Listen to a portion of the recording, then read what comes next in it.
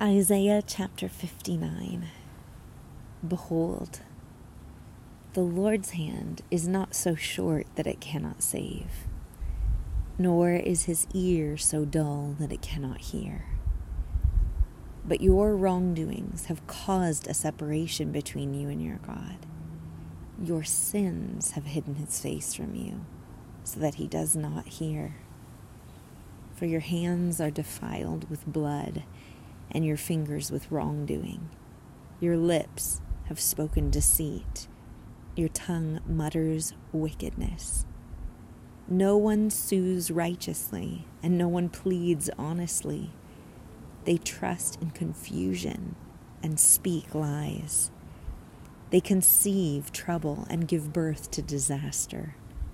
They hatch vipers' eggs and weave the spider's web. The one who eats of their eggs dies, and from what is crushed a snake breaks out.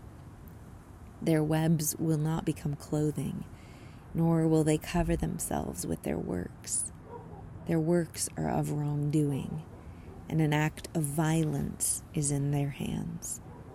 Their feet run to evil, and they hurry to shed innocent blood. Their thoughts are thoughts of wrongdoing. Devastation and destruction are in their paths.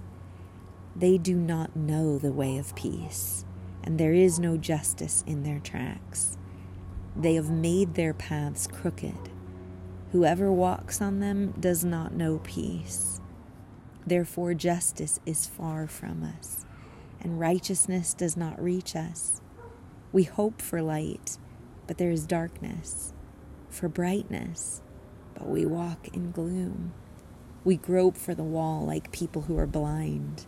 We grope like those who have no eyes. We stumble at midday, as in the twilight. Among those who are healthy, we are like the dead. All of us growl like bears and moan sadly like doves. We hope for justice, but there is none, for salvation, but it is far from us. For our wrongful acts have multiplied before you, and our sins have testified against us.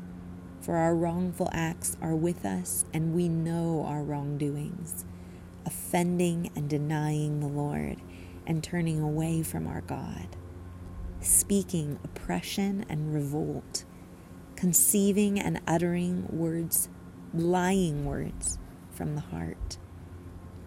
Justice is turned back, and righteousness stands far away. For truth has stumbled in the street, and uprightness cannot enter.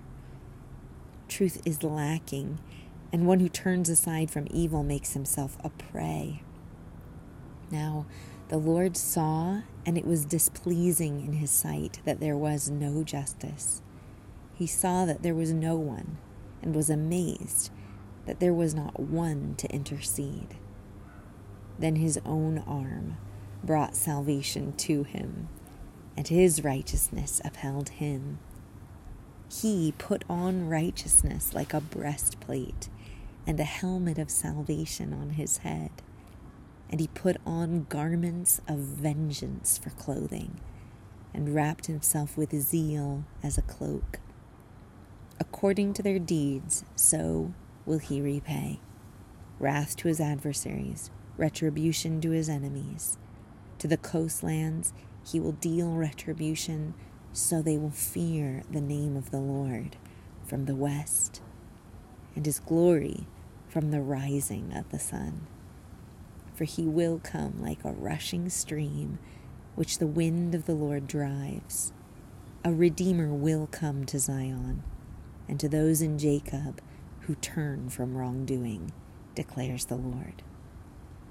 As for me, this is my covenant with them, says the Lord.